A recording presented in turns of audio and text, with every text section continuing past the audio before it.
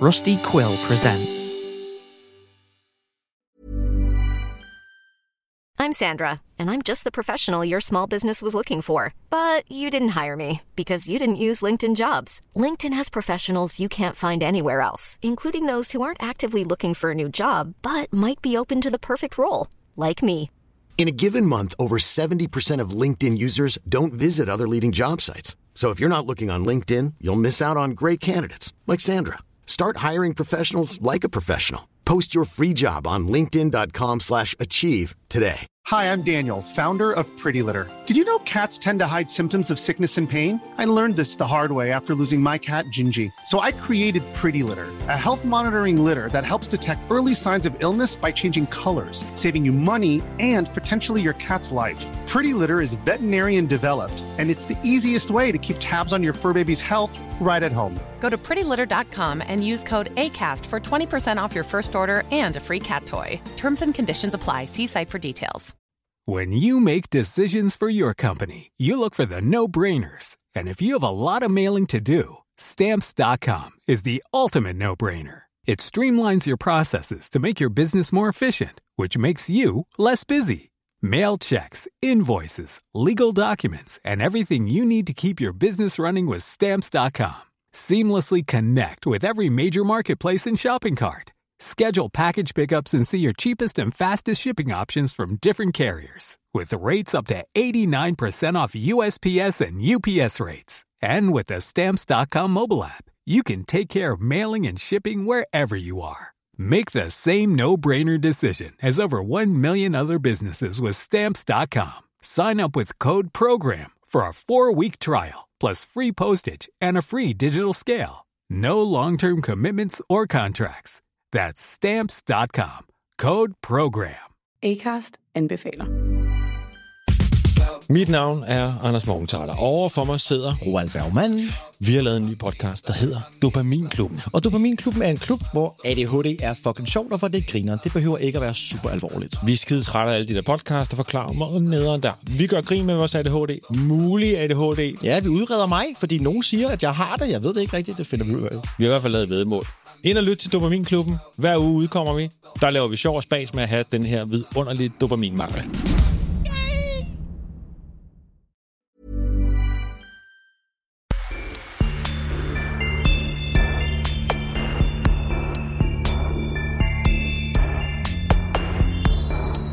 Hello, everybody. Welcome to another episode of the Westside Fairy Tales Horror and Lit Club. I'm Tyler Bell, your host, the writer, creator, etc., doer, maker of things from the Westside Fairy Tales. If you're new here, don't worry. This is not a fiction story. You can skip right past this to the next story in the line. The next chapter should be of Sin Carriers if you want. And if not, welcome to the Westside Fairy Tales Horror and Lit Club. This is a nonfiction, loose, more podcasty type podcast. This is definitely more of the sitting alone in your basement talking into a microphone vibe. Although I'm not in my basement, I am alone and I am talking into a microphone. So, hey, 2 out of 3 ain't bad. The lightest and most inaccurate Mars Attacks reference you'll ever hear. Welcome though. I hope you guys are having a good day. It is May right now. It's finally clicked over Derby weekend where I live in Louisville. So I am nursing a hangover right now and preparing to be nursing one again here in just another 24 hours. It's going to be wonderful. I'm going to spend the entire weekend crying, reminding myself that I am in my mid-30s and should not be drinking, and doing so anyway. And it's going to be a great time. It's going to be a lot of fun. And I hope you guys have a lot of fun with this episode that I'm bringing up, and whatever it is that you're doing in your free time. Today's episode is a interview. I've been doing more of these and I enjoy the hell out of them, and I'm going to be doing more. This is an interview with Steven LaFond of the Witchever Path audio drama. It is an ongoing series of stories where you, listener, can help pick the next part of the story by voting at witcheverpath.com. I've been in a few. I starred in one of them, one of his stories. And, we go into all that and we talk about it. And Steve is also the I can't remember if he's the co-chair specifically, but he is a founding member of the Decolonize and Discover Festival. And you can learn all about that as we get into this episode. So just kind of sit back, kick back, and enjoy. All right, everybody, and welcome to the podcast. Longtime friend of the West Side Fairy Tales, Steve LaFond. Everybody applaud. You can't hear yourself applauding, but you're applauding right now. What's up, Steve? I am basking in this mock applause. Yeah. For those of you who don't know us. It's roaring right now. Yeah. Tyler, it is so great to be able to talk to you after like months. We've been exchanging texts like crazy. I've been praising sin carriers. Thank you. At random times of the day at you. And if y'all are only right now currently listening to the like you're just catching up, I won't give any spoilers. Just get through it because it is fucking fire. It is probably some of the best characterization I've seen for that many characters. This is about you. You're a guest here. All right, we're complimenting you today. Yeah, got me fucking blushing over here. Digital blushing. So thank you. I've learned the truth, which is that Tyler is having a hard time taking the praise when we're speaking. Yeah, but at least has enough time to wave me off while I'm texting it. So I've now done it publicly. I'll stop. Hello, my friend. Did I wave you off? I didn't mean to. I'm horrible. I'm horrible about responding to people's like praise, and I don't know what to do about it. I'm just doing that. I'm doing that whole assigned male at birth, natural dude, bro. Like, oh yeah, are you negging me? Really talk about our feelings. So like, I'm just gonna tease you about the fact I praise you because it tickles me. Yeah, it's fucking great. No, it's definitely that's a change up, man. That is definitely something that's not endemic to my existence before. You didn't get praise. You get praise for like violence back in the 90s. You know, if you hit a kid so hard that you permanently altered the trajectory of their life going forward in a fourth grade football game, praise. A little bit of ice cream even. But like you wrote a little cute thing. Everyone's like, oh, that's a nice little romantic thing. No, you can't even do that. No, I mean, I feel like, I was like a very angry, like bared teeth behind black lipstick, goth princess, angry kid. Yeah. And all that edgelord shit of the 90s, like all the stuff that a lot of Gen Z and millennial folks were like, what the fuck? That was our survival mechanism. That was the closest we had to like getting out that emotion. And I got to say right now, I kind of love taking the sincere shit now and using it on people who, one, weren't used to it, or two, like are more in touch with it, but aren't expecting it. And as long as it's sincere, I'm not going to give you bullshit. Yeah, so yeah.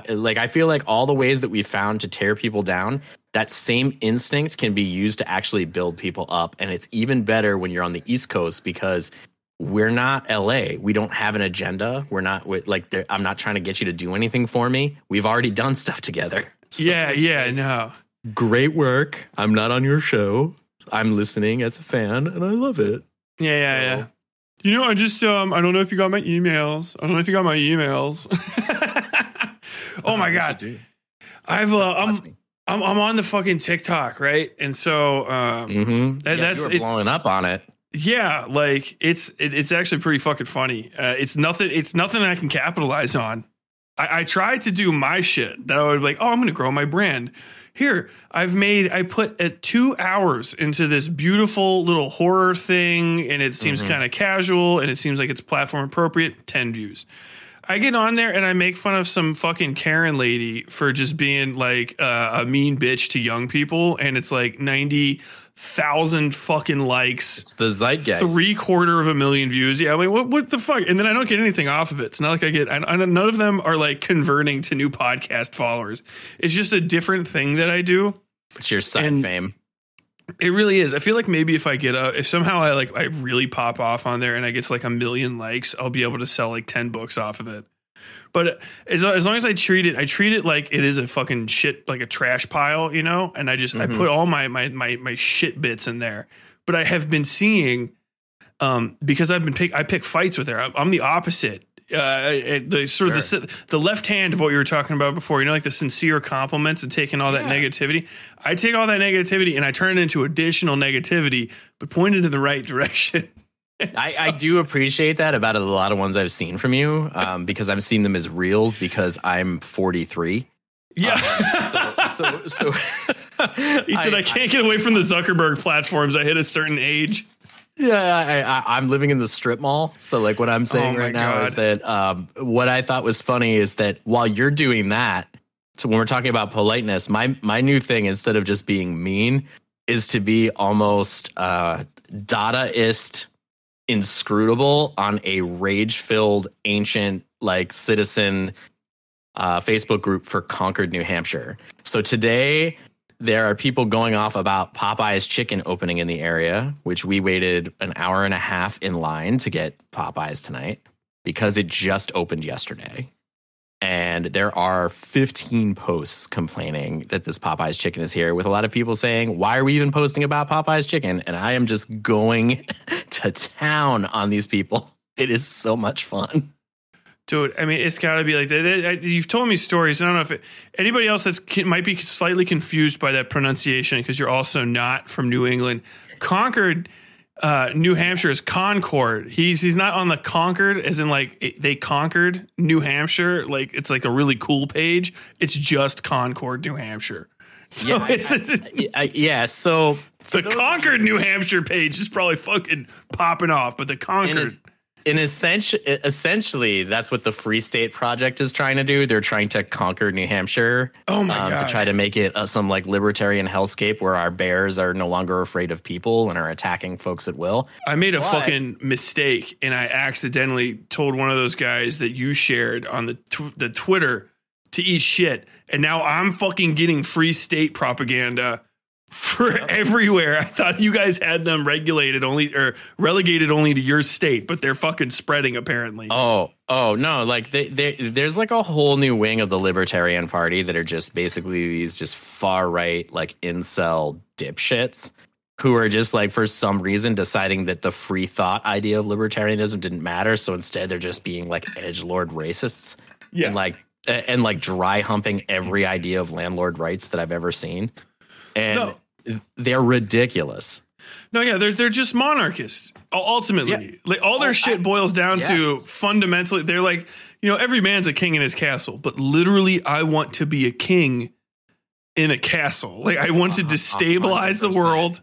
I want everything to disintegrate around me, and I want to ride around on a fucking horse on my giant tracts of land and hunt peasants. Like that's ultimately what it is. It's insane. The kind of people that are drawn to it. And up here, like there were so many like people of color that were like libertarians coming from weird spots because like really that was the idea. And most of them have moved out because during the whole George Floyd riots, you know, most of the chuds up here who are libertarians are also like, which I think is great. They alternate between bootlicking and hating every cop. But when the riots came, the black libertarians were like, okay, guys, now it's time to like march with these folks. And they're like, oh no, let the cops stomp them.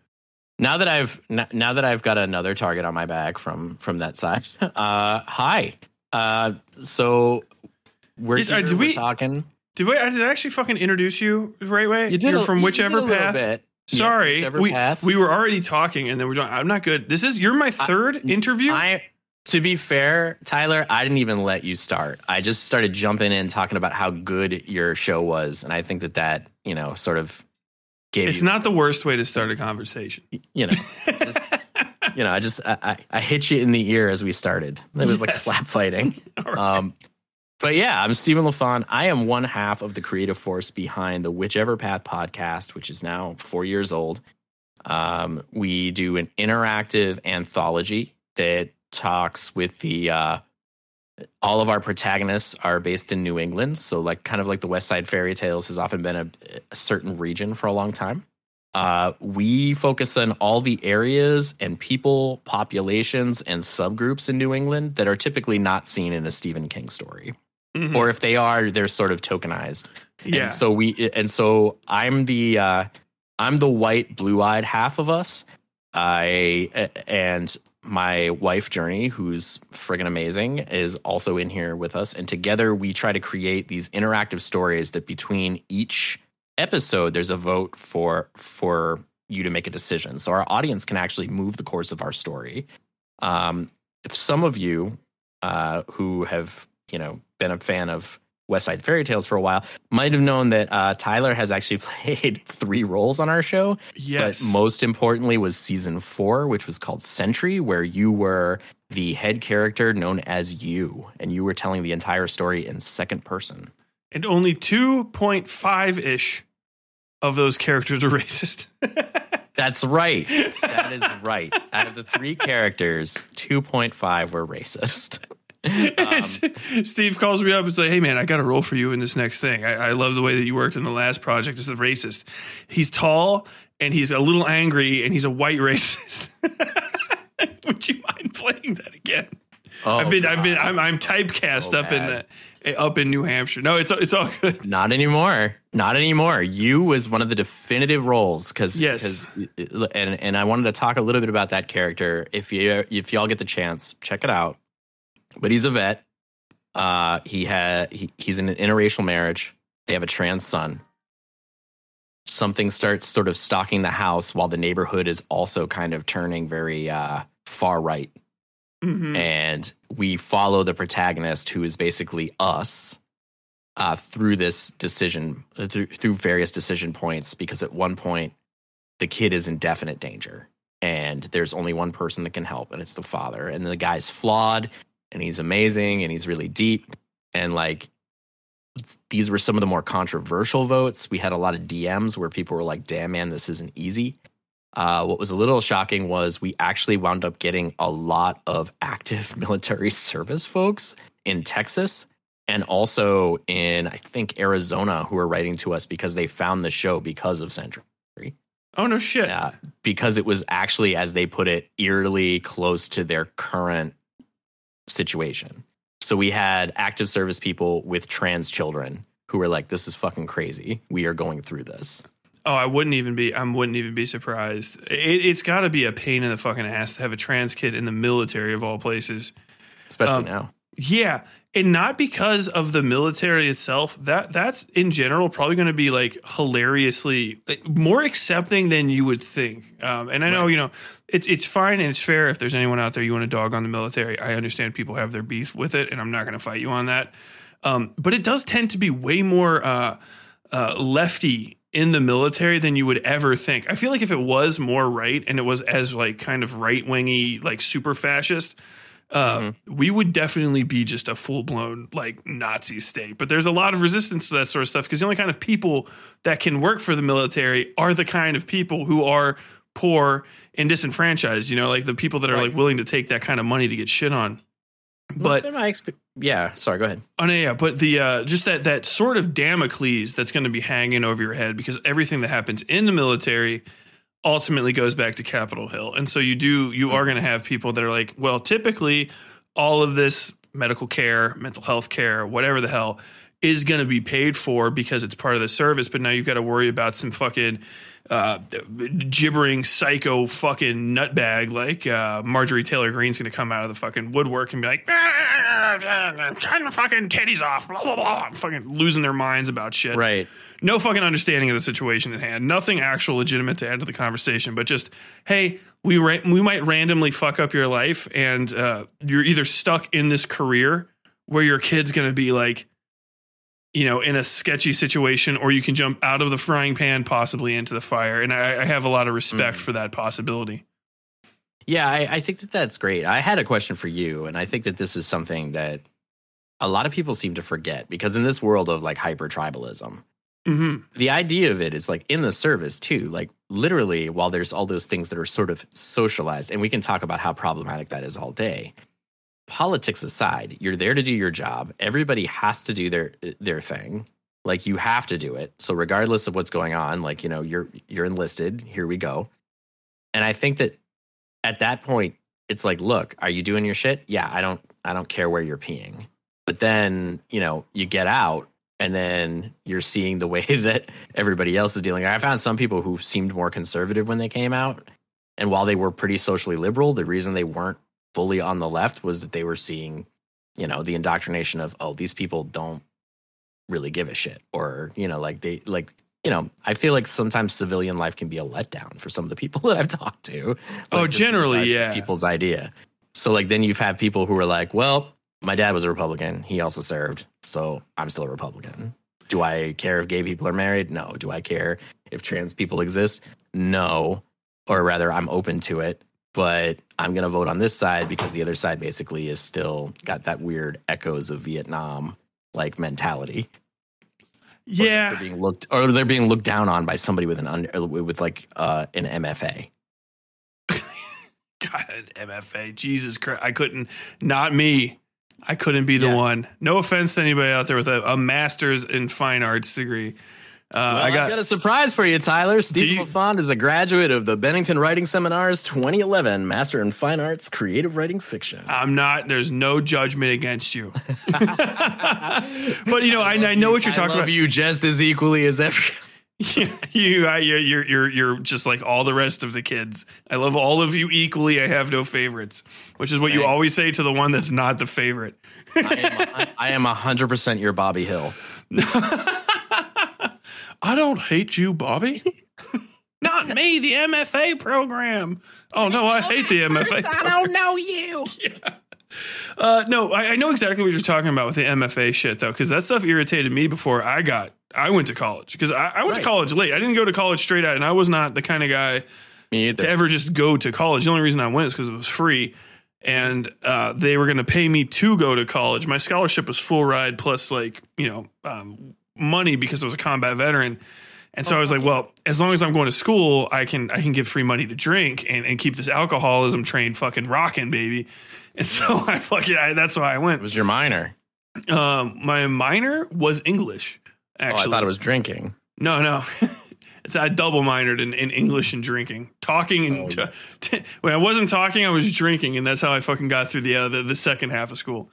But no, I know exactly what you're talking about. And it is that, even as an MFA person, you know, the MFA people for real, though, you know, that like, well, now that I've gotten this piece of paper, most certainly I am now talented. And if I'm not necessarily talented, I'll only ever find that out by just never writing, and having never written, I can't prove that I'm not talented, but I am definitely an authority on who is and who isn't.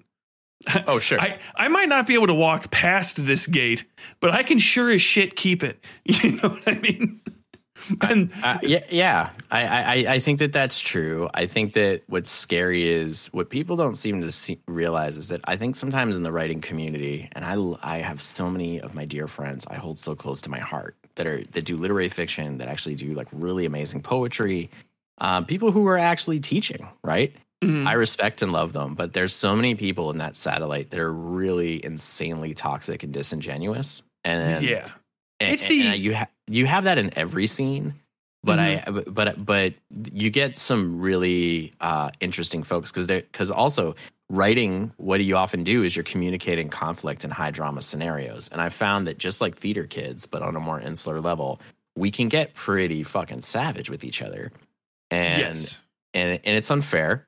And at the same time, too, a lot of these folks that were coming out of it, and I can only speak for like the white folks in my experience, many of those that could afford to do this as a luxury thing, like I was going in my 30s, some of these folks literally, they were just going right from like their really nice house, and I'm going to get all class warrior, and like, you know, they grew up really well. They summered places. They'd been abroad before they were 12.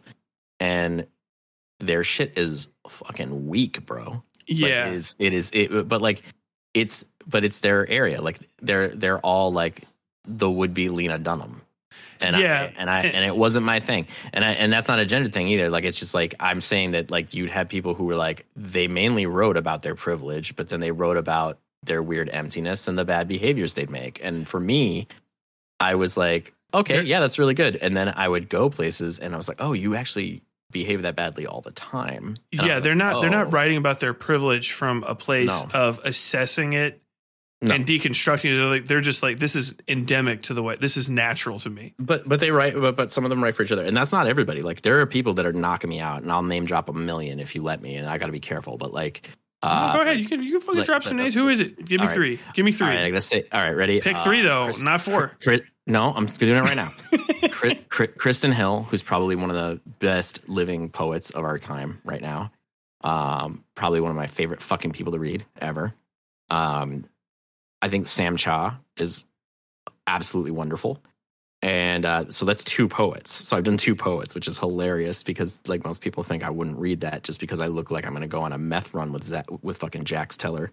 But they've been knocking me the fuck out, and they always have. And I think as far as good literary citizens, I would say all of aforementioned press, which is Kieber and Randolph Hoff, they put so many cool fucking things out, and they literally care about people so much. And is that a local lit mag? They're actually a full independent press. They do have a lit mag called Apt. Full disclosure, I was published in it at one point, but really discounted bias. Yeah, okay, fair I was actually surprised that they took my shit. But like really, like they're some of the most earnest, like amazing people, and I feel like there's a lot of people in the Boston and like New England writing community that are like them. Mm-hmm.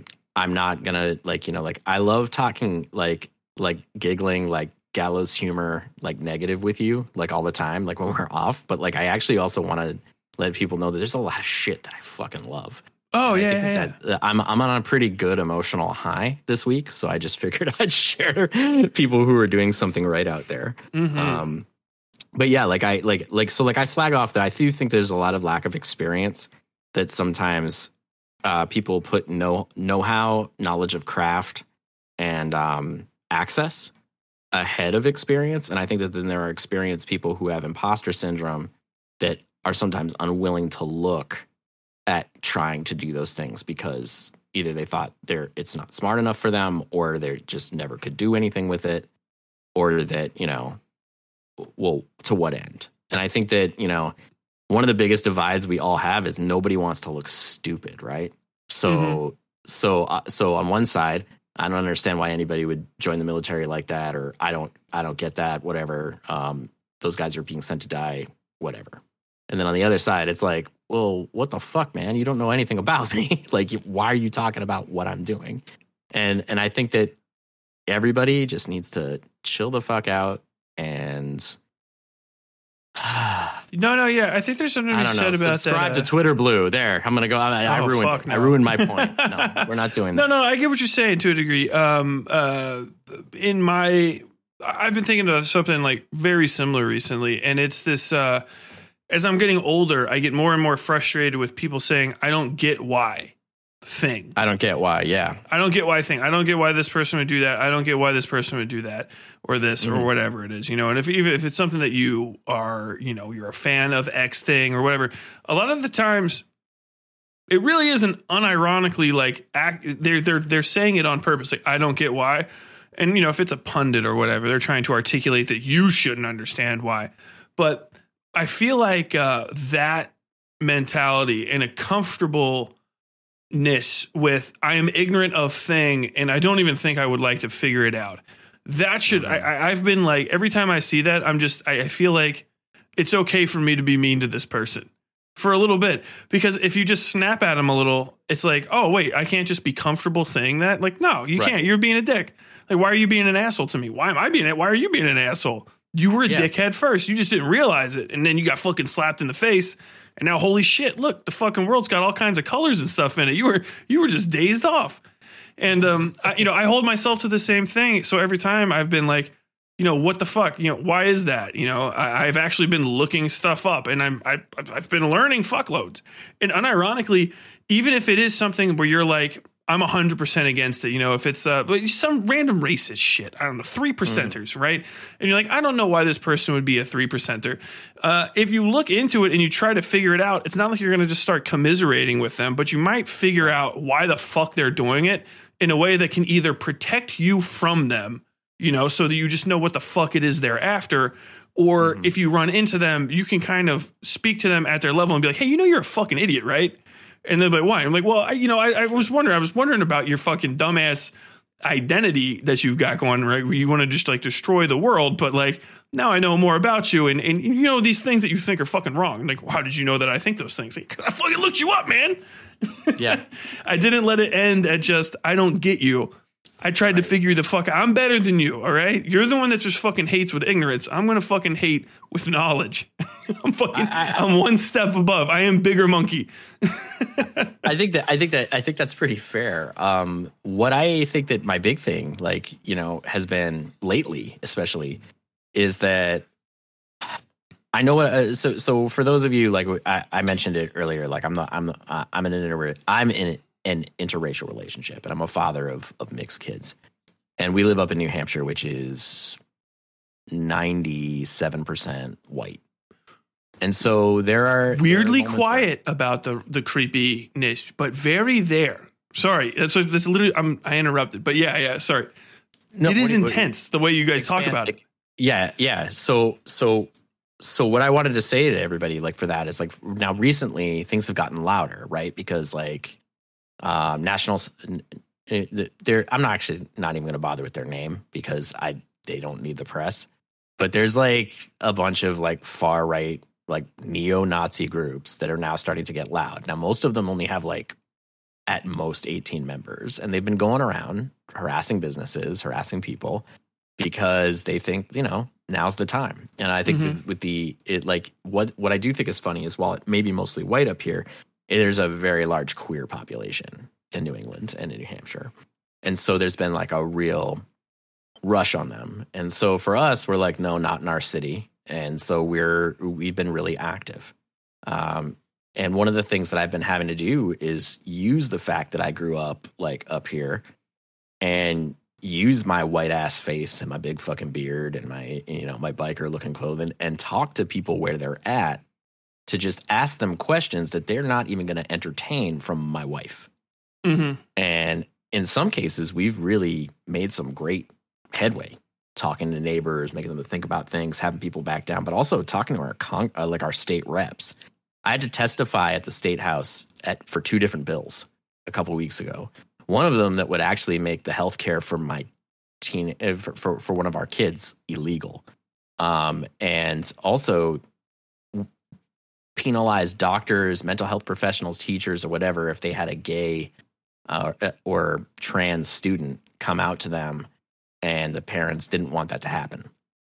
Like basically they want to start reporting kids, like even if their kids are talking to their doctors about gender dysphoria or which is fucking wild. Exactly. Like I don't have to deal with that because I'm a dude, whatever it is, you know, right. Like those scariest thing, and it's in a million fucking movies, is that like at one day to not get colon cancer, there's going to be a doctor. He's going to put a finger in your ass and it's going to turn you fucking gay for 5 minutes. Like that was the entirety of the 90s. You know what I mean? Just scaring guys away from fucking rectal health.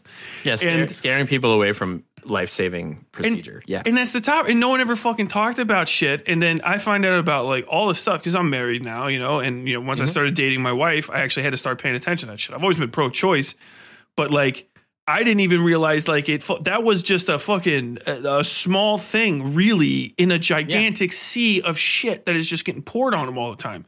And I remember getting into an argument with somebody like 10, 15 years ago while I was still in the military or getting out of the military about, I think this is when in Europe they were arguing against taxes or arguing against putting the VAT tax on menstrual products, right? So if you guys don't know, in Europe, they don't do sales tax. They do value added tax. It just makes the thing more expensive on the end, but you don't ever pay sales tax over there. Right. Long story short, they're taking the VAT off to make the products overall cheaper for women everywhere. So you're just not taxing menstrual products, which drops them like 20%. Yeah, I think free in Scotland now too. Yeah, and then that's a whole new thing, you know, years later.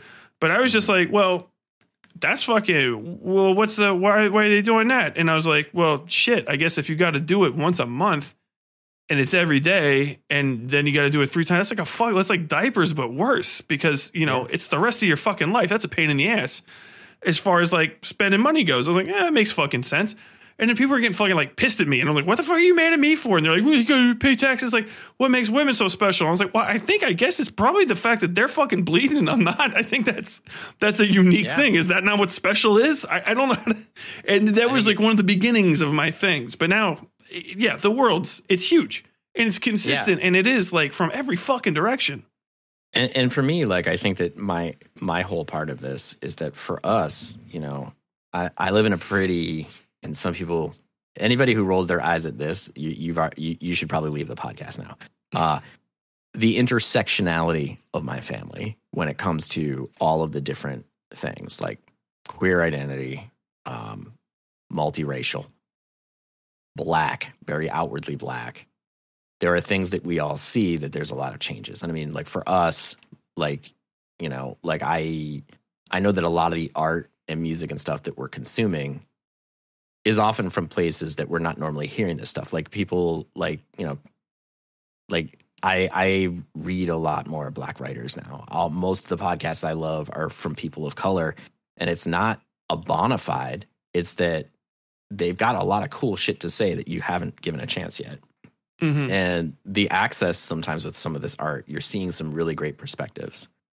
And so it's also stuff that, of course, you know, my wife, you know, like Journey is really one of the more creative and like biggest forces for storytelling and promotion in those spaces right now. And so I love to be able to do my part with whatever access I can give or whatever space I can give for people to fucking do shit. Cause just a real quick before I just want to say, cause we wanted Journey to be on this. I guess she couldn't make it tonight. And shout out. Dan, I know if you're going to listen back to this, much love. I wish you were here tonight, Journey. I miss you. Okay. They'll definitely appreciate that. They like one of the things that we love about Journey and I'm sorry. Did I say she? My bad. They. Yeah, but see, this is the thing. What we often try to tell people, and I think that this is the thing, is there's cool ways to do that without everybody ever having a sweat. And Tyler's now known us for years, so he knows it's cool. Like we get it. Like, but like, yeah, I have this non-binary baddie in my house who's like wicked fucking fun, and they'd be here too. But one of the things that they've been doing is they're getting ready to do a big thing at UNH. They're going to be the kind of guest moderator and speaker about Trans Visibility Day tomorrow, which, you know, this will come out after that, but like that's a big day. And it's kind of marred with a lot of controversy, especially at UNH, because a bunch of religious groups had a vigil that was supposed to be for the victims of the Nashville shooting, but pretty much turned into a, you know, trans demons are coming for you. So, yeah, we've got that going on. Dude, that fucking shit around that goddamn shooting is insane. I'm sorry. Yeah, we can talk about that in a second. Go ahead. Yeah, and I want to apologize to everybody. I know this is a very free flow, chaotic conversation, but at the same time, you've got two dudes with like PTSD and ADHD who get really manic talking to each other. Like when my two dogs find each other in the room after they go out to pee. Like we're like jumping on each other and like super excited. So I hope that this is entertaining for y'all. But yeah, for me, like I find that when it comes to Journey, who's not here, like they'd be here with us, but like they have been going like 16 hours straight on planning. They're a therapist, so they've been doing clinical work, and we're working on the festival and some stuff going around during Pride Month. Mm-hmm. Yes, and you have Decolonize and Discover. Oh my God. Stuttering. Decolonize and Discover, right? Or That's Discover right. and Decolonize. The Decolonize and Discover. I did say it right. Okay. You said it exactly right. You paused, and I was just like, fuck.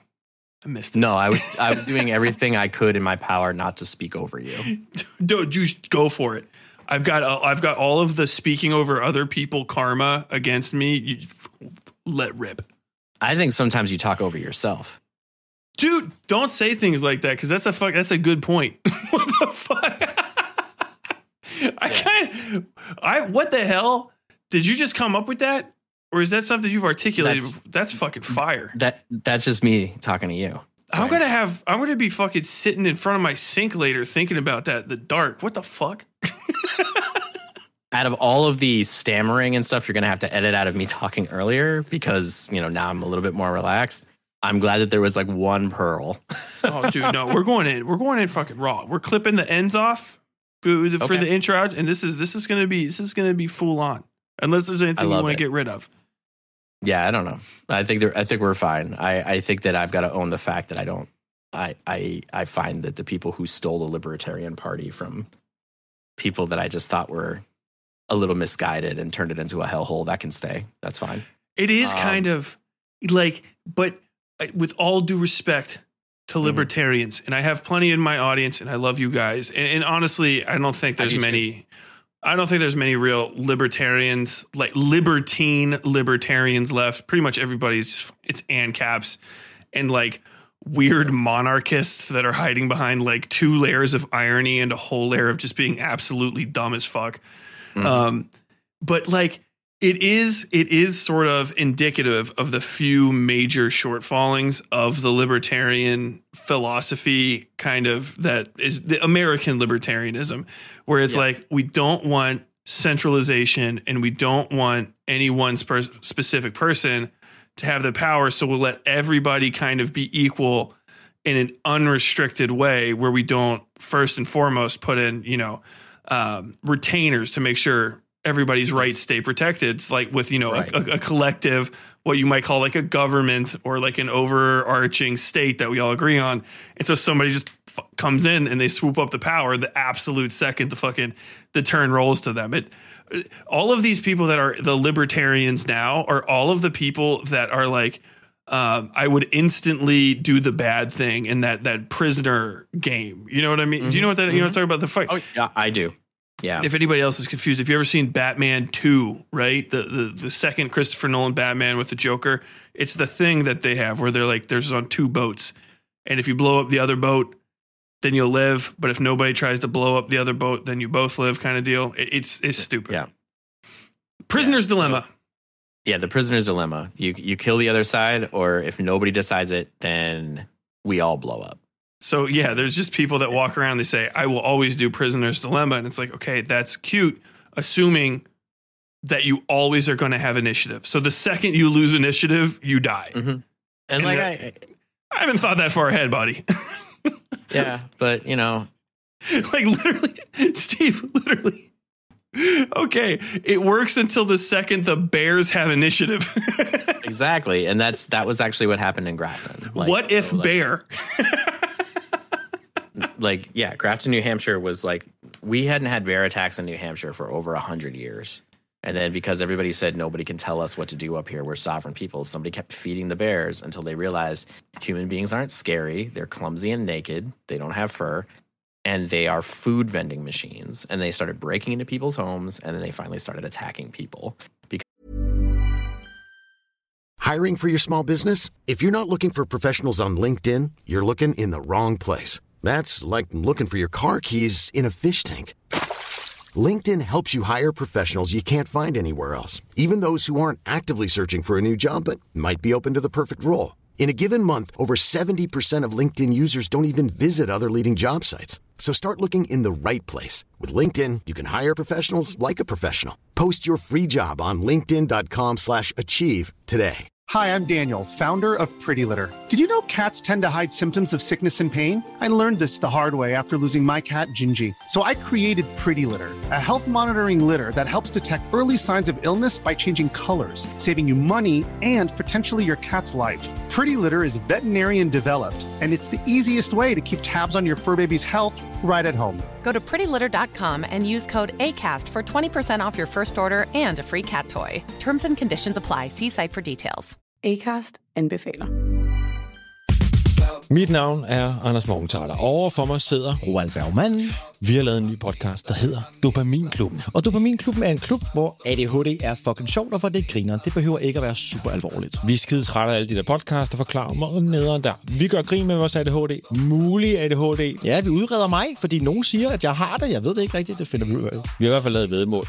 Ind og lyt til Dopaminklubben. Hver uge udkommer vi.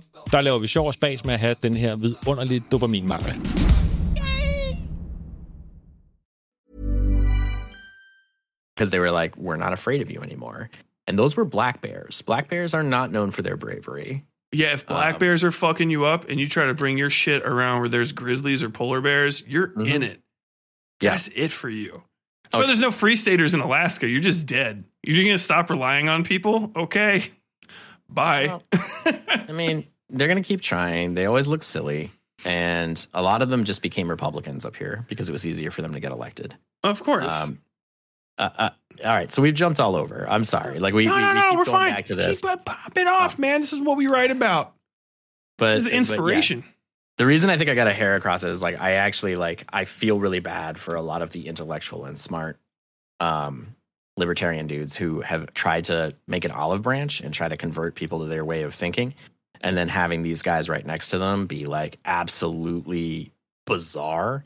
And like one of the things I think one of my friends said recently, he's a libertarian, but he recently moved to Australia, and he was just like, my problem is that, you know, sometimes what really keeps people from joining our philosophy are the other people who share it. And I'm like, yeah, mine was more simple as I was a kid. Who was the out and out? Which side had Nazis show up? Like if you have Nazis show up at your rally and you don't kick them out, regardless of whether that's not who you are inside, I can't be with you. Yeah. At what point were you like, damn, well, at least I have some friends in the Nazis. It's the fucking the turf rally in was that in fucking New Zealand or was that here where they were like, well, we really didn't want neo-Nazis to show up to this, and they're like, well, they did, and then you didn't make them leave. Like, I don't know what to say about that. There's a meme from the Two Towers of Legolas and Gimli. And people often do it, and it's the part where it's like Gimli's like, "Never did I thought I would die standing next to an elf," and Legolas is like, "What about a friend?" And it's like, I could do that. And they were like, it has a turf over Gimli's says that over Gimli's face. He's like, "Never did I think I'd be standing here with the far right." And then Legolas is like, "Yes, you fucking did." Yeah. And I was just like, oh. No, actually, I'm dying inside. I feel like I went too hard on libertarians. Let me back up just a second and extend my olive. I libertarian. I love you guys. I was one of you, and still technically am, but more towards the I guess you would call it the European or Greek tradition of the libertine, which is fundamentally I am a non authoritarian, functionally speaking. Which is all the best. Oh, sorry. Go ahead. You're not quite the full A word. No. What's the A word? Authoritarian? Was that the A word? No, the other one. The one that every skateboard teen would spray paint everywhere. Oh, anarchist? No. Yeah. See, I said it once. You could say anarchist. If you say it one more time. Is it Beetlejuice? Is it Beetlejuice rules? It's Beetlejuice rules. Oh, I don't mind. I'll scrap with their ilk anytime. I love them too. They're always invited to come chitter chat with me. I actually find them. I find them pretty pleasant. In general, yeah. The thing is the same thing happened to them. Also pretty. Yes. That happened to the libertarians. Except for they had less to shake off and the libertarians had a little bit more. And so with the libertarians, all the good ones left. And then with the anarchists, all the bad ones left. Yeah, it's weird. And joined the same team, by the way, if you guys don't know that. Most of the libertarians, sorry, let me finish my thing from before for just a second. The libertarians that are about fighting back against the non-representative government, absolutely. And when you're about your freedoms are being the group's general freedoms are being restricted, things like sexuality, religion, access to pharmaceuticals, access to work, access to the natural resources, which should not individually belong to any person, because there's no point where you can just really own a natural resource. That shit is moving and stuff underneath you, but I won't get into it. That I'm 100% about, limiting government overreach, because when those libertarians started coming up and we're talking about the fucking 80s and shit, Reagan did switch the Republican conservative sort of structure from, less government, less regulation into this beast that actually wanted more regulation and more government, but just not on capital. They wanted it on women, on minorities. They wanted fucking cops on the ground, you know, and rifles in everybody's hands. Yeah, exactly. The grievance party. And I think that that's what's so funny to talk about. And I know, like, you know, there are far smarter people than me. And I do think it's funny how you and me right now, like, we're waxing eloquent about all sorts of like communities that we've been adjacent to or close in our own experience. And I do know that there are way better people that could talk about it than me. But I do know that, like, when I'm watching this from my neighbors or people that I would have grown up with, to watch them really go too far afield in some really unhelpful ways, it's a bummer. Mm-hmm. And I feel like the way we can actually get through to them is there's twofold. And I think that there's like the Tyler way that works actually pretty well with the people we can't convince. You're really good at shutting up the people who aren't going to be swayed. And I think that that's awesome. Thank you. And I think that one of the other things that I tend to do, which is, you know, I loved your way. I embraced it. It was my life forever. And then my thing that I also do is I like looking at the people who have been so busy and so taxed that the only reason that they could go either way is because, look, I'm exhausted and this shit is confusing. And my answer is, buddy, I get it. I can give you cliff notes on my position. And if you've got an idea, but you can't quite put a thing on it, I'll just ask you questions. Mm-hmm. You know, like that. And like, that's the best I can do. And I found that also what's really weird is, like, I helped kill a bill. And I don't think it was just me. I actually think it was everybody else. But I got to testify on the idea of trans care for youth being child abuse. Like, they were going to try to get that into committee, like just get it in which the law. Is wild, considering all the things that people can do right now to kids. Right. And at all. The actual bill itself was this. The text of the words was HB 417 was to change the definition of child abuse to include gender-affirming care for minors. That was it. And then the longest part of the bill was how much it would spend to enforce that law, which, by the way, was astronomical. Oh, yeah. Well, because now you can fucking... like, right. And if you're a fucking libertarian and you, for a second, think that that's okay, you're not a libertarian, bud. But that was my take on it. You're absolutely not. I should be clear to full disclosure to the audience. Like,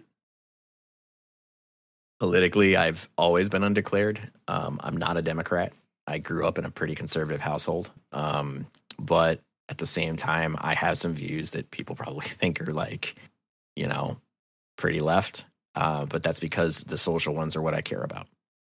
And they were only going to allow 2 minutes for everybody to speak. Now, there were 5 bills going on at the same time, all of them targeting trans youth.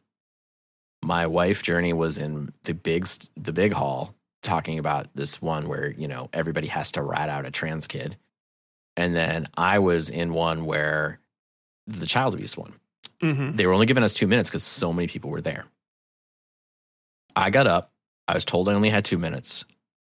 So I just told them the truth. I was like, listen, my grandfather owned the barber shop that many of you got your hair cut for 40 years right down here by the State House. This is part of my life. I'm going to, you know, there's been a lot of fear. There's been a lot of stuff going on here. I'm just going to give you statistics because I work in medical research. And I went over for the past 5 years alone, just how many surgeries, how many drugs, how many things people are given. And when we weren't even getting to, like, you know, 5 digits, like, and by that I mean like in the tens of thousands, we were going like really small numbers. Like when I finally got to the surgery part, I think that's where I swayed people because they kept me there asking questions where I was like, yeah, there's been 262 between 1998 and 2020.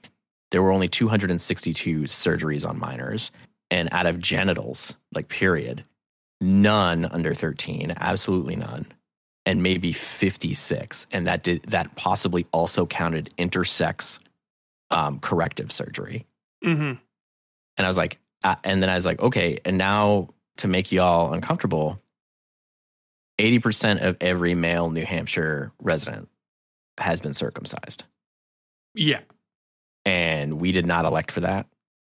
Our parents were doing either culturally or medically what they thought was in the best interest. They didn't take it lightly, or you'd hope they didn't. And because it was societally like acceptable, we don't think about it. And then I was asked questions about, listen, we always hear it takes a village. Like, this is a conservative guy. We always hear it takes a village, or we don't believe parents know that what's best, or kids. Wait. Was he coming out against the concept of it takes a village? He found that often that type of argument, he hears it as an emotional plea about community rather than anything that's fact-based or about the individual. So he was a pretty cool, like he was an older Republican guy, but he was like, how do you square your argument with the it takes a village? Because I was talking about it as an individual, like what we should do as an individual parent. And I was like, okay. I was like, I'm not a Democrat. What I can tell you is this. Nobody has their child come to them and say, I think I'm another gender. And they slap their hands together and say, to the operating table. No good parent would do that. Yeah. You're talking there are a lot of things in place. You have to go see a therapist. You have to go to a doctor. You need to exhaust all that. And also, it is a developing child. So nobody is doing that. And with due respect to the kids, and I mean, one of your kids, and in your entire world, you're much closer to the people that know this. You're better to talk about it. From my understanding, not even any of the kids slap their hands together and say, what? I'm a different gender. Like the difficulty of dealing with that has to be fucking insane. And puberty was just a lot for me, and it's the easiest of the puberties. With all due respect, I don't know how you add additional complications to that, and you're just like, "Yep, I'm sure about everything right now, just 100%, running off half cocked, hop on the motorcycle." Now is it possible that somebody hit the gas to be as supportive of their kid as possible? Sure, but medically and everything else, you can't just go give me estrogen or give me testosterone. No, you're not going to do that. The situation's already in place, right? Like, and there are laws in place. There's medical due process. There's all of that. So it's bullshit to think that it's going to just happen. And when I finished that, I was like, listen, I hope I answered your question. He's like, very well, thanks. And then they just wanted my paperwork to vet my stuff. But then there were way more powerful speakers. There were trans kids. There were parents. The other side had, this is, the devil. And, what I do kind of give, I want to get, I slag New Hampshire off in one way, but I want to give some praise to my state that people should realize. We're angry. We're an angry group of people. We live on this big granite slab, and we don't like being bullshitted. We don't like people lying to us. They also don't like people on their own side lying them too much. Like the weird fascists, if it's a comfortable lie, they'll hold it. But they know when they're being sold a line of shit. Mm-hmm. And if you can just look at them and say, look, I'm not on the side that you hate more than the truth. I'm not. So that's why I'm telling you right now that don't be so quick to high five this weird, evangelical lady from Loudoun who keeps losing custody of her children and foster children, when you could just talk to somebody who actually does this shit, who actually knows about medical research. I was like, you're smarter than that. And that worked. I mean, from the other side, and just watching from a distance, and seeing the kind of people that are coming out against, gender affirming care, and it's care.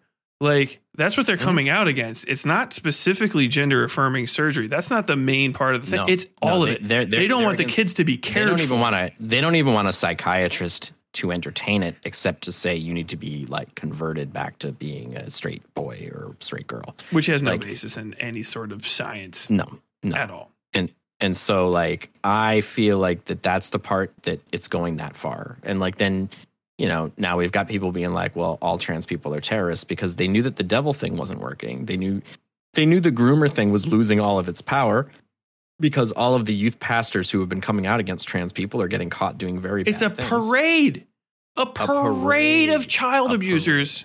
Yeah. And none of them are the parents of these kids who are like crying. Like, I literally just need a fucking shot every month so I feel like I'm in my own body. It's all I want. And then I want to be left the fuck alone. Agreed. And I don't want to talk to your kids about your shit. I want to go back to work at the goddamn Jimmy John's. All right. Leave me the fuck alone.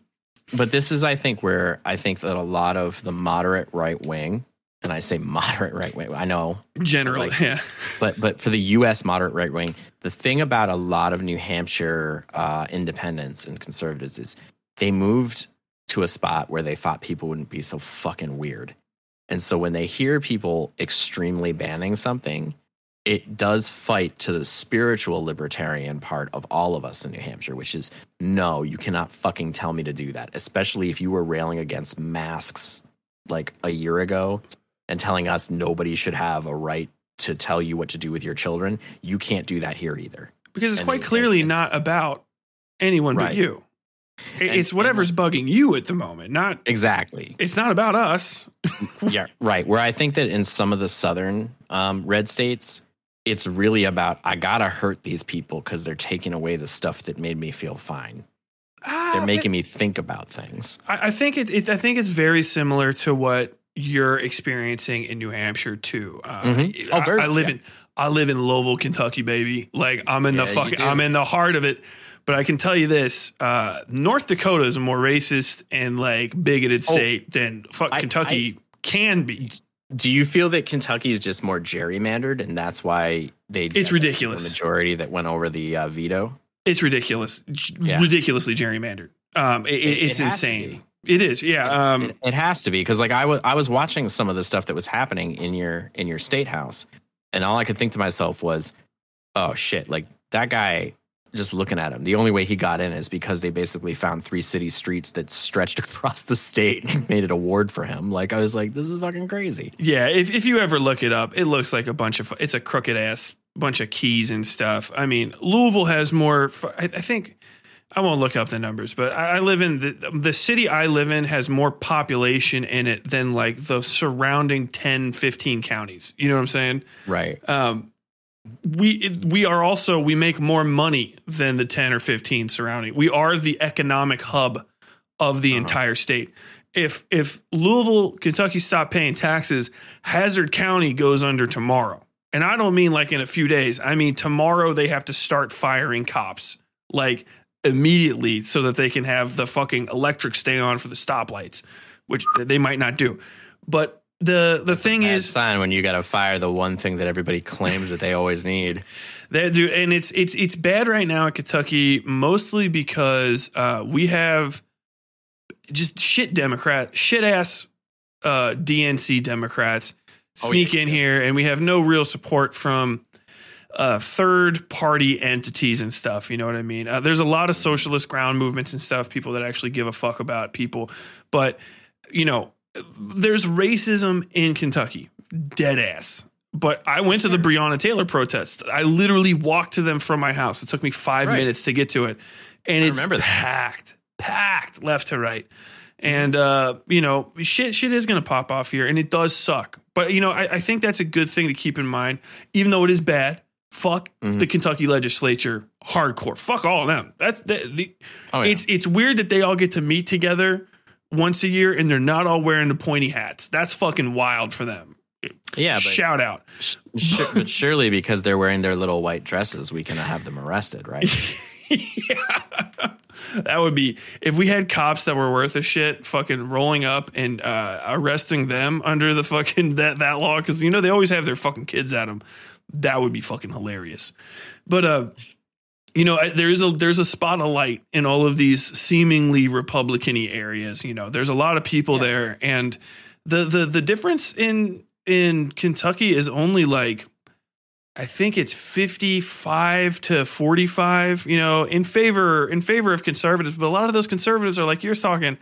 Most of them are like, leave me alone. I want to run my farm. There's not as much endemic, inherent fire and brimstone racism as you'd think. It's just a lot of people that are older and they're confused because they get brain poisoned by Fox News. The worst racists live in the suburbs of my city. They fucking go to work at the fucking Louisville Metro Police Department. That makes a lot of sense. And yeah. Sorry if I went off on the tangent. No. And I think that one thing that we also got to remember is you talk about population. Like, we have far less people in our state, I think, than you do.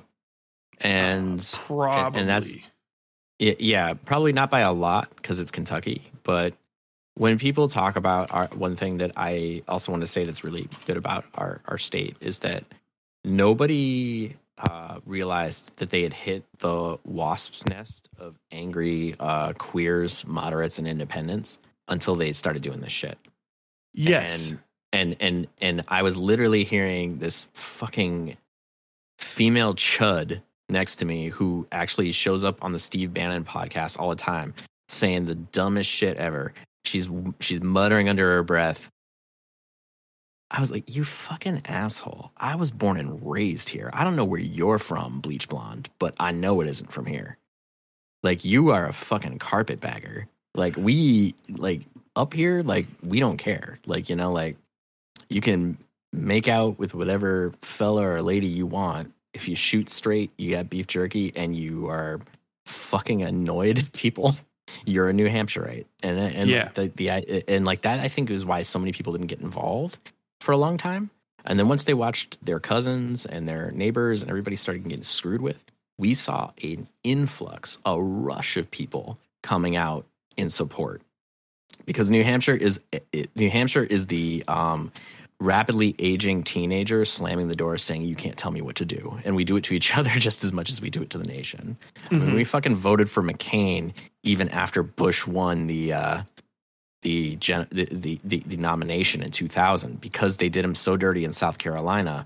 There was a huge, like, people thought, oh, New Hampshire, it went blue. No, it didn't. Most of the New Hampshireites we still had McCain on the ballot. We voted for him.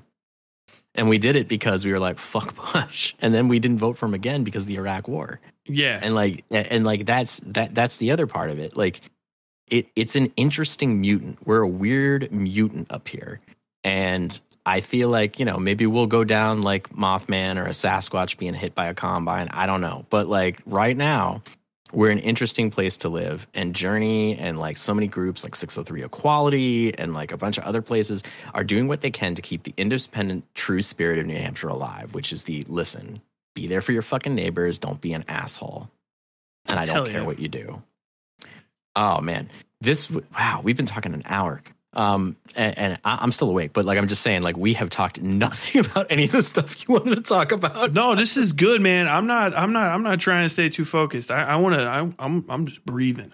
I'm having a good time. I'm not trying to hang out. Do you want to hang out for a bit? I'm here. Or do you got to go? No, I'm not leaving. I looked it up, by the way, and your state is puny. It is small. We have 4.5 million. You have 1.3. Yeah. Respect. No, just kidding. We are a slightly more stretched out Rhode Island. Yeah. Actually, when I looked it up, Rhode Island, you guys get compared to that. We get compared to Tennessee and Louisiana for whatever reason. Tennessee because it's next door. Yeah, and I guess basically, but not Ohio, because I think Ohio is way bigger. Ohio has a fuckload of people in it. It is Ohio is nuts. That's where I'm from. Ohio used to be cool too. We used to be more like y'all, but like the Trump shit fucking went wild, and like it changed the entire like makeup of the state. Before we were like 50-50, and it was kind of like I was happy about it because like sometimes we go blue, sometimes we go red. And when we were a swing state, it feels like we had more play because people would come and ask us shit. But now that it's kind of like routinely red, like no one gives a fuck about Ohio anymore. It's like they gave up their power to win in a weird way. But also, like you were saying, we had carpetbaggers in fucking Kentucky. We had this guy named Matt Bevin, who was the governor. And he was, I think, from New Hampshire, actually. Sounds right. Yeah. And he lost and went home. Like, just, he's like, I'm going to fucking be here. I am never going to give up on the whatever the fuck on this state. I love this state. I'm here for that. And then like literally the day after he won. Oh shit. The day after he lost. Yeah, the day after he lost, his fucking house went up for sale. Yeah, he's from Shelburne, New Hampshire. We'll never give up. Oh shit, we didn't win. We're gonna fucking go. Matt Bevan, New Hampshire's favorite asshole. Like for real. That's for you. Oh my God. You can tell I've been sleep deprived. I've been so sick for the past month, man. No, I get it. I got sick 3 times last year. Like it was insane. I got COVID back to back and was out for a month, and then I got the flu, just the original, the OG. Yeah, 6 months later. Yeah, and it was like I was like, I don't know if I want to go to the hospital. There's sick people there, and I don't know if it's necessarily like I should go get a flu shot. And I got the fucking flu. Well, the flu shot's a vaccine, so if you're in the middle of the flu, it's just protecting you from another influenza. I know, I'm just fucking dumb, man. And also, I didn't have the car at the time. You know how it is. But tell me how that is. Before I forget, before we start falling asleep like a bunch of old men, tell me about Decolonize and Discover. Tell me about the festival. I love that you're asking. So Decolonize and Discover is a 3-day festival that happens from June 16th through June 18th of this year. It's been happening. It's the second one. It's been happening on Juneteenth weekend.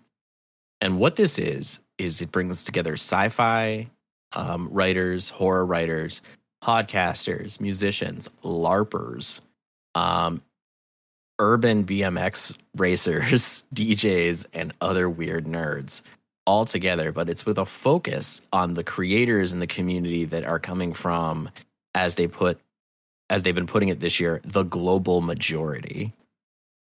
And so for those of you who might have heard and didn't understand, BIPOC, Black, Indigenous, people of color, queer spaces. So basically people who have been historically marginalized in the West, these are people whose perspectives are based on that otherness or even in spite of it.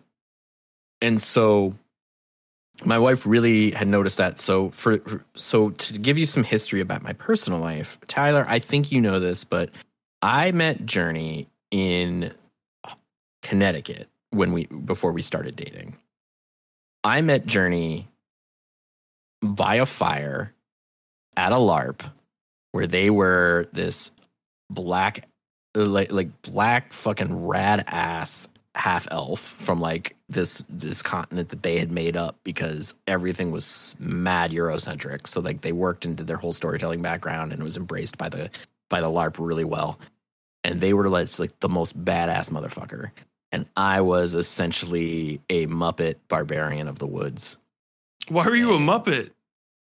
Because I often refer to myself as basically a Muppet.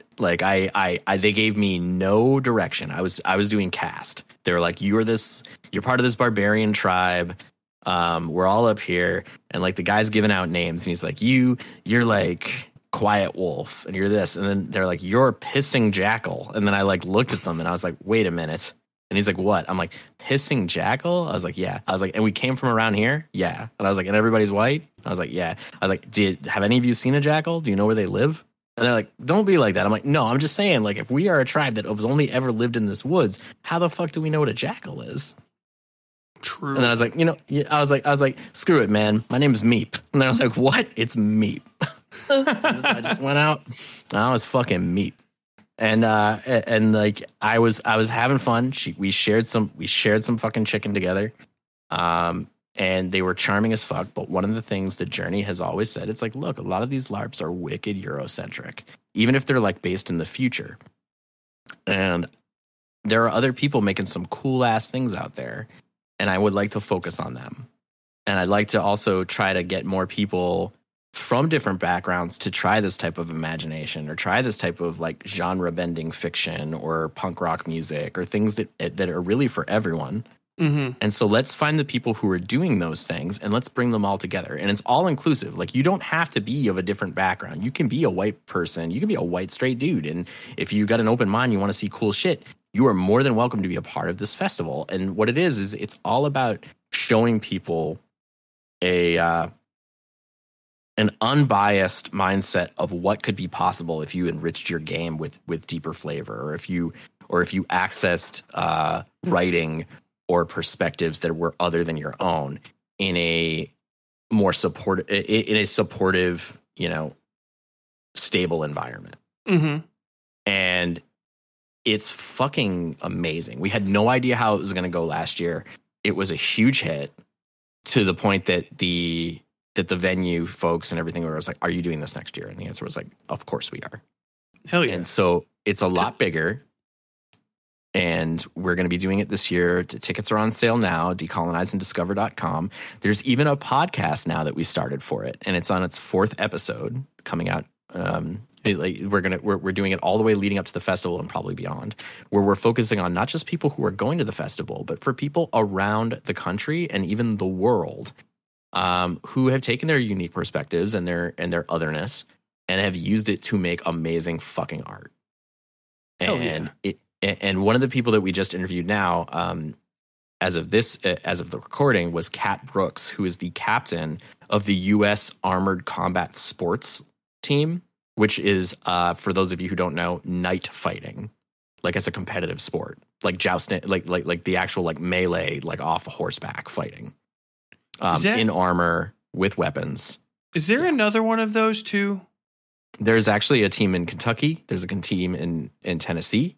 The History Channel actually used to show night fights, which like a history of this, like basically all about these people. Mm-hmm. And Kat's team from New Hampshire went to the main competition down in Nashville last year, and they won the rights to represent the United States in the global competition in Spain. You know, the fucking Spanish people are going to be taking that shit way too serious. It was on television. That's fucking awesome. And so the funny part about all this, for all of you to know, is the reason why this was noteworthy is that this team, more than any other team in the United States, is basically the gayest, queerest team. And like, they are the most badass fighters in this style. Like, they're winning like national and world championships.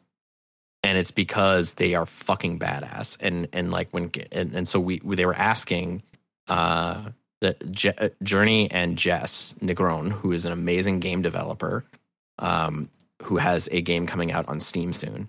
They were like, okay, so why, like, we noticed the queer stuff, all that, like what was going on? Like, tell us what that experience was. And Kat put it pretty succinctly. He was like, well, we all knew what we were, but based on the reaction and with the tenor of stuff, we came out and we were the big, burly queer dudes because we're the people you can't fuck with. Hell yeah. And so we were there to be like, like when we would win, in some areas, people would get really quiet or come up with excuses of how the queers beat them, like why they beat them, as opposed to like, you were just bested. And they felt that kind of it was sort of like a moral imperative to be out and proud because they had a responsibility for that. Mm-hmm. And I thought that knocked me out. I was like, wow, that's fucking great. And it was like, we're not there to push an agenda, but we're not going to hide who we are for respectability, because who we are is already respectable. And I was like, that's fucking dope. I've got a lot of, sorry, go ahead. No, say it. No, I've got a lot of respect for this, this sort of, I guess, new phase of queer visibility, I guess you would say. Because for a long time, it was this, especially like in the 90s, especially, it feels like it's stagnated. You know what I'm saying? And it became this like corporate thing. And for some reason, everybody else that was not, in Hollywood, it was like, you have to do the Hollywood version of a gay thing. Like, you have to be toothless. You can either be toothless and out, and flamboyant and fun, or maybe quiet and in a corner, and you can wear leather if you're not pretty. And then if you're a lesbian, you are either pretty or you are angry, and you will vanish. You will vanish in a night. We will put you in the Rosie O'Donnell room, and no one will ever see you again. And it's good to see all of that corporatist, rainbow capitalist shit starting to fucking become. Everyone finds it distasteful, and I like seeing rainbow washing. Yeah, and I appreciate that these people are creating and like dominating spaces that they deserve to have. A lot of credit, not just being in because it's like, hey, welcome, you're here now. But a lot of times because it's like, hey, you know, queer people made this. And even if it wasn't because they were queer, like they were at the time and they just couldn't be out about it. So actually you were here the whole time. Right. Start to finish. You've been here. Sorry your name didn't get to be up on the fucking feature board where it was supposed to be the whole time. So a conversation that we were having with Honeychild Coleman, who is the front woman for the 1865 and so many other amazing musical projects in New York, black punk rocker, fucking solid talent, like polymath, was something that we had in common because she came from Kentucky. So like she was from a smaller town. I'm from a wicked small town. And one thing that we found was that all of the different people of different ethnicities in our areas and every weird outcast, it was actually the underground queer cultures around us where we found a lot of acceptance and the ability to kind of ignore the hegemony. Oh man, I'm tired. The really homogenous bullshit that's like around us. And I think that's always like an important thing to see. So when you're saying like, yeah, some things came from queer culture, like all the stuff from black culture, like people like punk rock, look at the whole first wave of punk. And also the fathers of hardcore music, Bad Brains, black. And like, I think that's like, that's the other thing that like Decolonize and Discover was there for, was to also show people the odd history of a lot of the shit that we take for granted as like this cool fucking edgy counterculture stuff that wasn't lily white as you would see it. And to celebrate that shit. And so like one of the things that we've also been trying to let people know too is like for us and why we want everybody to go is because we are at an inflection point where joy and imagination and creativity is still just as important as learning how to shoot or getting a go bag or learning how to tie a tourniquet. You can't shut off your expression, folks. Like you gotta find a way to keep your soul alive too, because being a member of the sentient Walking Dead after all this is over isn't gonna help fucking anybody. No. And so Decolonize and Discover is the big burly queer in the room. It is the out and proud, raised, brown fist. It is the, it is like our dear like Asian brothers, sisters, and siblings like coming out and showing their unique perspective. We're bringing everybody together. There's like an adults only night that's on Fridays because we know that there are some people who like, they want to let their hair down a bit. And by adults only, we don't mean like it's like eyes wide shut. We mean there's going to be a burlesque show on Friday. Yeah. And like, and it's going to be amazing. And one of my favorite people that performs is Curly Bright. And she's this awesome, like Filipino, like, nerdlesque person who does these crazy anthropomorphized acts. She did one as Stitch from Lilo and Stitch that was fucking amazing. And like, I've thought about it for like a year solid because like she is so funny and she's super talented. And like, we want to have that night. We have the family day, which is on Sunday. And then Saturday is this big general audience, like panel discussions, cool vendors. We feed everybody the whole fucking way through. We have 2 bands, a DJ. We have a bunch of weird like LARP mods that people can try out. So even if LARPing wasn't your thing, it's these fun little hour-long sessions where people can try on this bullshit. The Cat and his night group are going to actually do a night fight demo. And they also are running something called the Old LARP, which was a Warhammer fantasy-based LARP that they do. But it's based on the old original first edition, which was very anti-fascist. Yeah. So like it's like a parody game. So like I'm really looking forward to seeing that.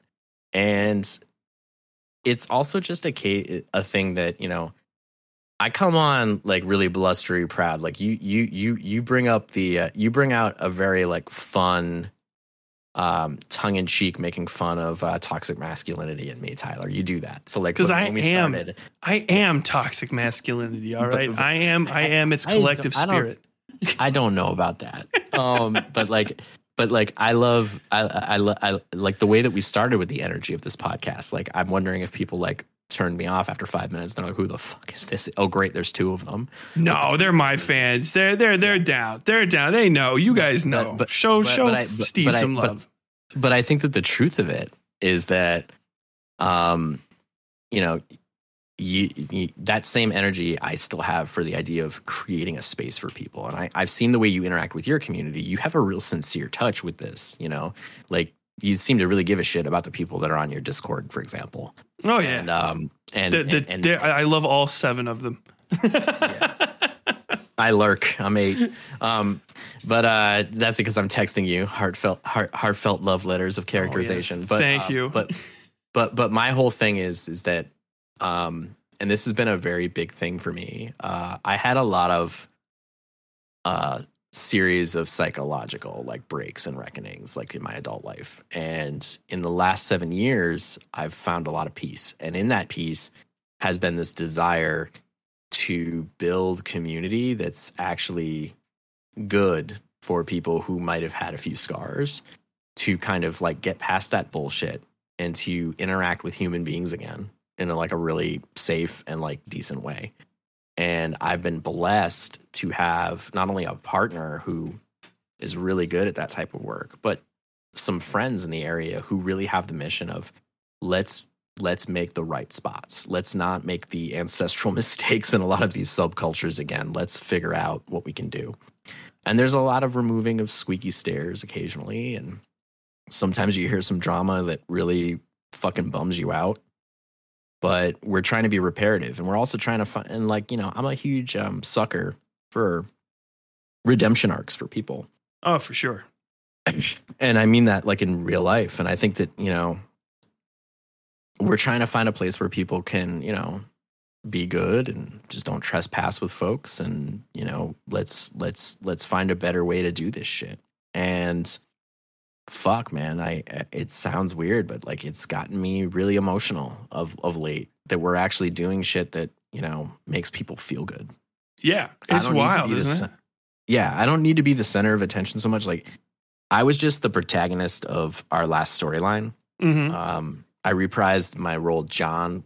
We did our 5th season, for those of you. It's called Second Course, and it's the sequel to our 1st season, which was Squirrels, which was this story about a creepy farm where people go up and pay a premium service to unload some of their burdens, we'll say.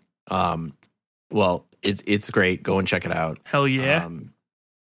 But like I've actually used our podcast not really to feature myself a lot. Like I do a lot of bit roles, which you've heard me do, Tyler. Like mm-hmm. I'll often be like these weird side characters, but I try to keep myself out of our collaborations because it's really about focusing on the story, or it's about focusing on a point of view where it's like I've had enough spotlight. I want to try to make sure that people get theirs. As opposed to my podcast where I am even the fucking gunshot sound effects with my stupid face. I love it. But you see, like, I think for me, the reason I don't do that is that I had a hard time wanting to be in front of people, even though I was naturally an extrovert. But mm-hmm. like a lot of crazy shit went on for a while. And for me, what's been more healing and has allowed me to be more social with folks is that I'm kind of like in like, I don't know, like Pathfinder or like old fantasy type tropes. I'm like the bard who's there to like make everybody be celebrated. Like I want to be the support role for people. I don't want to be center stage all the time anymore. I don't like it. Because I feel like I'm bored of me. And that's just a personal taste. Like Journey thinks that's fucking ridiculous and gets upset at me when I like, I don't know, kill a character I'm playing off really quickly. Like, you know, like, is like, why did you do that? And the answer was, well, that character wasn't needed anymore. You know, like we're doing something bigger. No, and I respect the hell out of that. It takes a lot to step back, more than I have. I'm just kidding. But that's the thing I love about my wife. And mm-hmm. It's a thing that people have trouble expressing, especially Americans, especially fucking Americans. And that is that I'm fine being part of the crew. I do not have to be the star of the show. I do not have to be the most important thing happening right now. And I know I'm the fucking literal star of my show, but it's not like I have a fucking choice. I can't do like casting and stuff. It's too weird for me. I feel like I've got one or two of being able to ever do that in me, and I'm going to save it for like trying to make a movie or something. But yeah, like my wife loves helping make stuff, you know, and like I absolutely, like, I wouldn't make shit if I didn't have her. So she's just as important to me and to like the podcast existing as I am, because it's two sides of the same coin, you know. But I would get like if I get the credit, I get the credit, and I think that's not so much a shortcoming with me or anybody that likes to be in the spotlight so much as it is just the way that people view it, you know.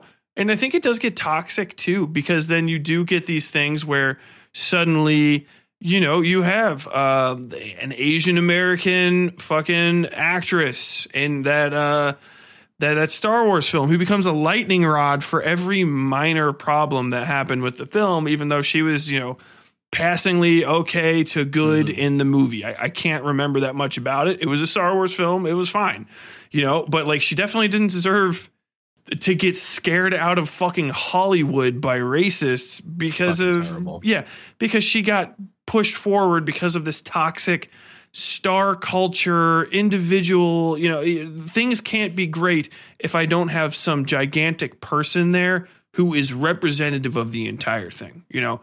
Yeah. And I have a lot of respect for you as a creator for that, because, you know, you even if you're not, you know, trying to be the star or something, you're a very good, I'm accepting my BAFTA and I've got the crew behind me. You've got that good vibe. You go up there and, you know, you bring the people along with you, and that's fucking awesome. You know, for better or for worse, it's fucking wonderful that you're doing these things and that you're getting your family and your friends and people you care about and people who just, you know, want a first chance. You know, there's a lot of people that I've gotten to talk to with you, and it's their first time voice acting. And Jartsy. And, you know, you work them through it. Some of them have been in there a few times. Some people have never done this or they've never done that. And, you know, you just working with them, it opens up a whole fucking world. And you don't have to be, you know, we don't have to be Denis Villeneuve or whatever the fuck. It's the first, you know, actor or director I came up with to make an artistic impact on the world, or to make, you know, to create a space of growth for people. And it's fucking amazing that you're doing that. And, you know, I just want you to know, I appreciate the vibe. I love it. I love that Witchever Path's out there. I love that Steven LaFond's out there making shit. I love that Journey LaFond's out there fucking co-writing tag team monster duo with you. And I'm sorry, like, folks at home, we'll do another one of these. Don't worry. This isn't the last you're going to hear of the fucking the LaFond crew. Yeah, you're going to need to get Journey on here. Yeah, Journey's a fucking trip. They are fucking amazing. Like 10 out of 10 fucking energy every time. But hey, you know, you guys are out there making stuff happen, and, you know, they're tired right now, which is perfectly fucking fine.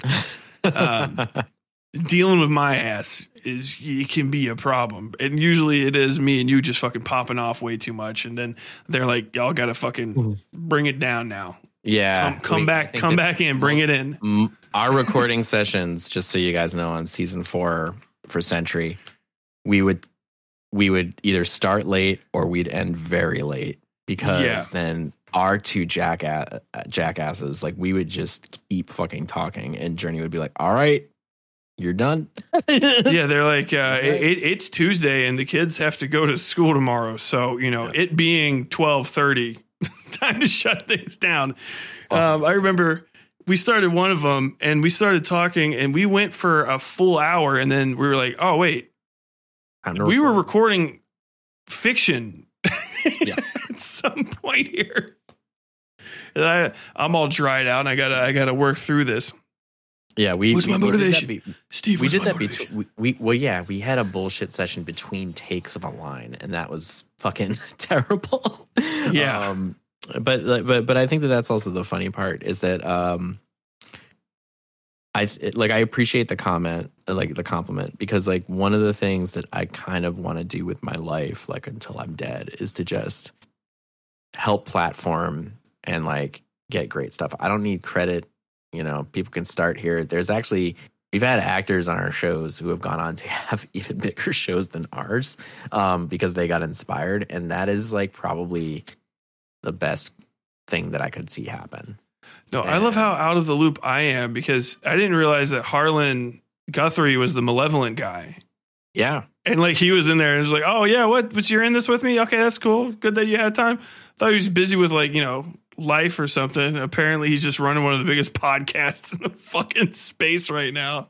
Yeah, one of the top rated podcasts in the world. Like Harlan has always been the most sincere and sweet person.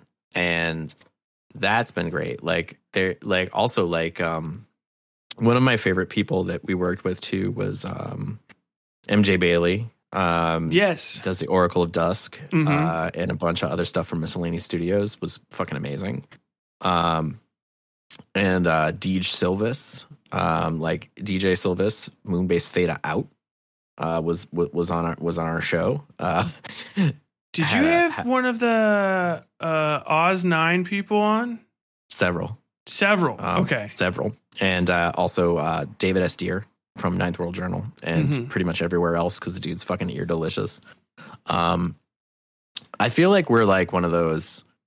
What I say sometimes about Witchever Path, which Journey would like probably kick the crap out of me if I say it again, but I'm going to say it here so I can get yelled at later. I feel like what we are sometimes is like we're like a group of studio session musicians that everybody loves and you come and jam with, and then you all go over and you do like these amazing shows like beyond what we do. And it feels really good because like when people latch onto our show, they get diehard and rabid. Like we have a very respectable following, but I love when people who are bigger come to our show and get to play something that they never get to play and have a lot of fun with those roles. And then people can celebrate it. And when I hear people who love it, it's great. Although the best thing that I've ever seen that happen is Journey and I were in DC once and there was somebody with a Sin Eater Squirrels t-shirt from our TeePublic store. And that's I did not wild. know who the fuck they were. And it blew my mind. Yeah, I had one of those. One of my books is ending up in somebody's like book club for their students. So they have a copy of The Eyes Beneath My Father's House available on Amazon.com. There you go, plug. And it's like, wait, what? Why is it out there? Who has that? It's so strange because you spend all this time. It's like, I really want my art to be out in the world. And then it's like fucking seeing your kid in public when you didn't expect to, you know? Agreed. Like, what the fuck? Hey, who told you could be out here unaccompanied? Oh, man. No, but Whichever Path it slaps. And I really appreciate the opportunity. Again, everybody, if you get a second right now, pop on over Whichever Path. It's whicheverpath.com. One word. Witch is WITCH, like a witch ever path. Yeah, we got a fun pun for you. Yes. And the current ongoing story is just finished. Squirrels. We just finished second course, which is the second sequel course. to Squirrels. God damn it. S's. S's. Yeah, we had some alliteration there.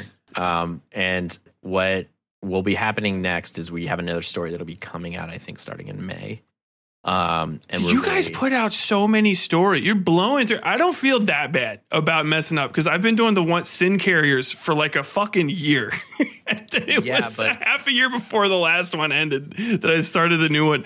And then I'm like, okay, I looked away from my Patreon for 2 seconds. I can definitely catch up on this next season before I talk to Steve. And it's a different goddamn story. Like, well, but I'm excited about the content. I'm excited about it. But I don't listen smartly enough, and I can't vote. And every once in a while, I'm like, I want to be supportive and I want to vote. But if I vote and I haven't read the story, that is a crime for which there is no forgiveness. I will be punished by something.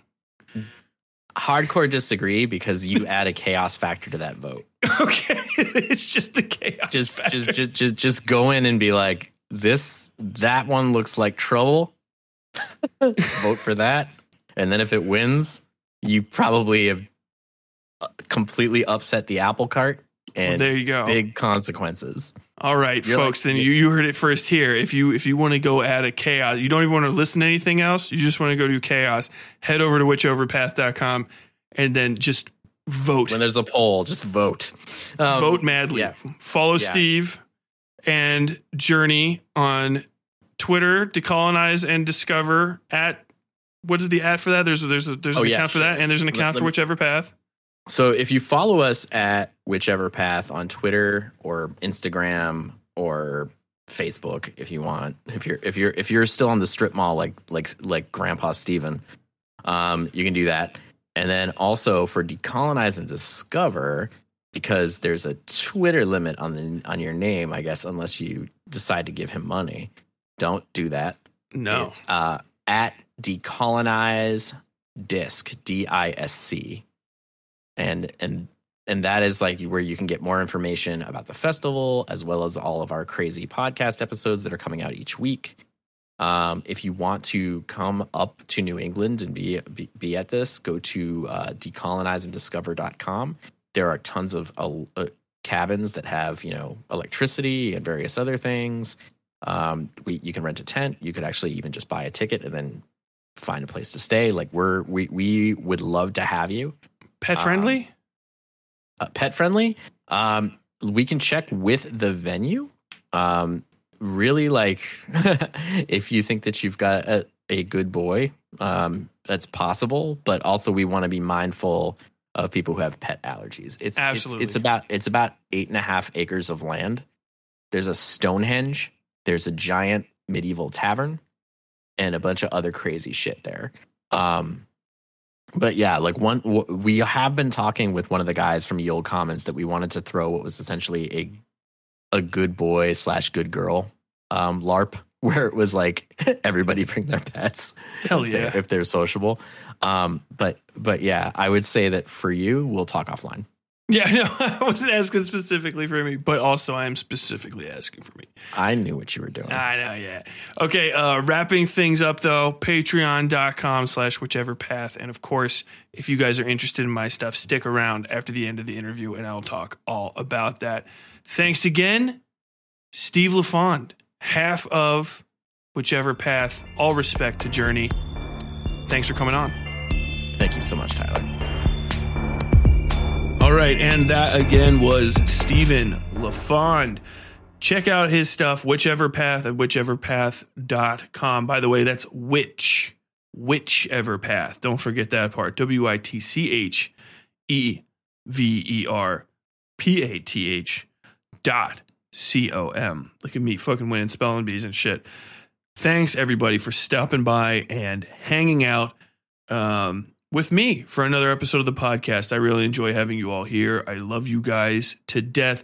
If you like this podcast and you like independent horror and audio drama, please check us out on Patreon, patreon.com/WestsideTyler. It's a party, a ball every day. Not a lot of people there, not a whole gigantic big crew, but you could be one of them. You could hang out with us. You could be one of our friends, one of us.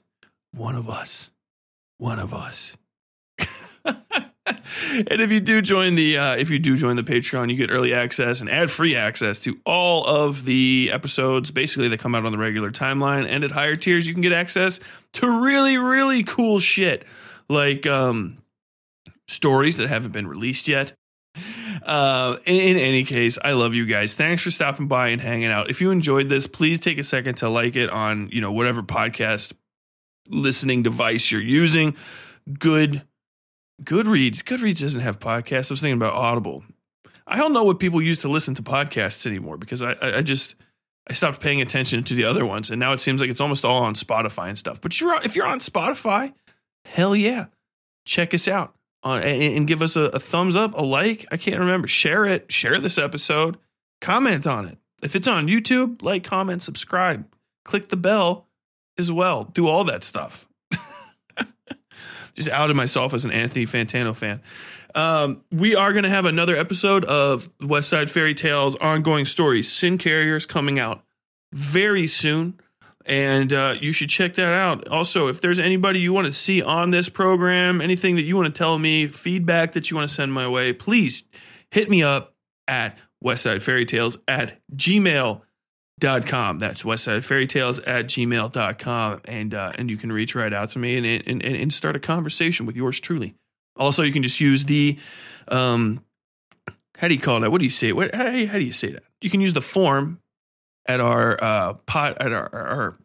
you can use the form on our website, westsidefairytales.com. We also have merch and stuff over there, but if you can use the form in the contact us area if you want to reach out to me and contact me, even if you just want to say like, hey man, I love that shit, I really appreciate it. If you want to say something mean to me, don't do it. Go do something else instead, you big bully. I'm sorry. I'm feeling a little slap happy. I've been having a good day, and I hope you guys really enjoyed this episode and that you have a good day too. And with that, I'm going to wrap up the program. And I'd like to remind you to, enjoy yourselves, be cool to everybody, and until next time, as always, stay safe out there.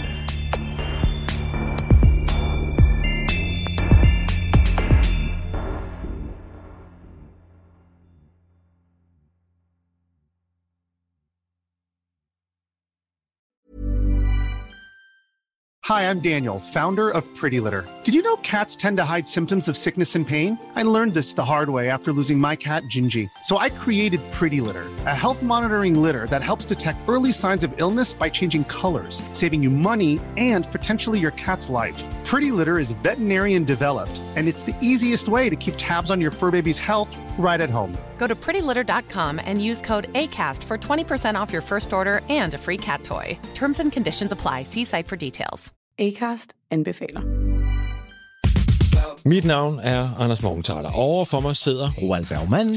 Vi har lavet en ny podcast, der hedder Dopaminklubben. Og Dopaminklubben er en klub, hvor ADHD er fucking sjovt, og hvor det griner. Det behøver ikke at være super alvorligt. Vi er skide trætte af alle de der podcasts, der forklarer mig nederen der. Vi gør grin med vores ADHD. Mulig ADHD. Ja, vi udreder mig, fordi nogen siger, at jeg har det. Jeg ved det ikke rigtigt, det finder vi ud af. Vi har i hvert fald lavet væddemål.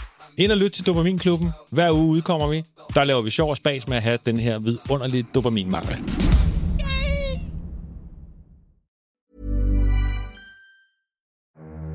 Something's not quite right in the quiet mountain town of Targrady, West Virginia.